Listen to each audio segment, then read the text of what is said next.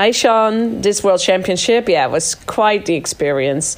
There were about 6,000 competitors from 115 countries with 1,500 volunteers. So I can't quite compare this with any of the races that I've done the last 2 years. This really felt like competing on the world stage. And my race went super well. I had some hiccups with my equipment, nothing major really.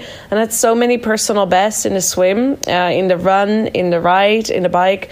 At first, though, I was a little disappointed that this very solid performance only put me at 7th place and not on the podium.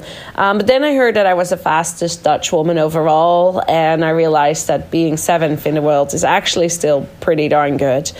This really encourages me in my final preparation for Kona, which is the Ironman World Championship in Hawaii, 6 weeks from now. I'm feeling good. Training has been going well. Something is starting to click, especially on the run. I think that's the Kenyan vibe coming over me.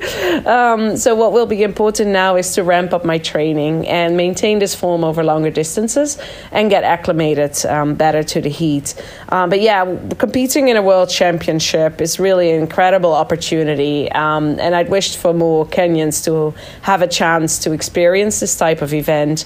Some had qualified, but visas got denied, so they couldn't make it in the end, which I think is really a shame. I hope to be at a World Championship in the future where more people are waving the Kenyan flag.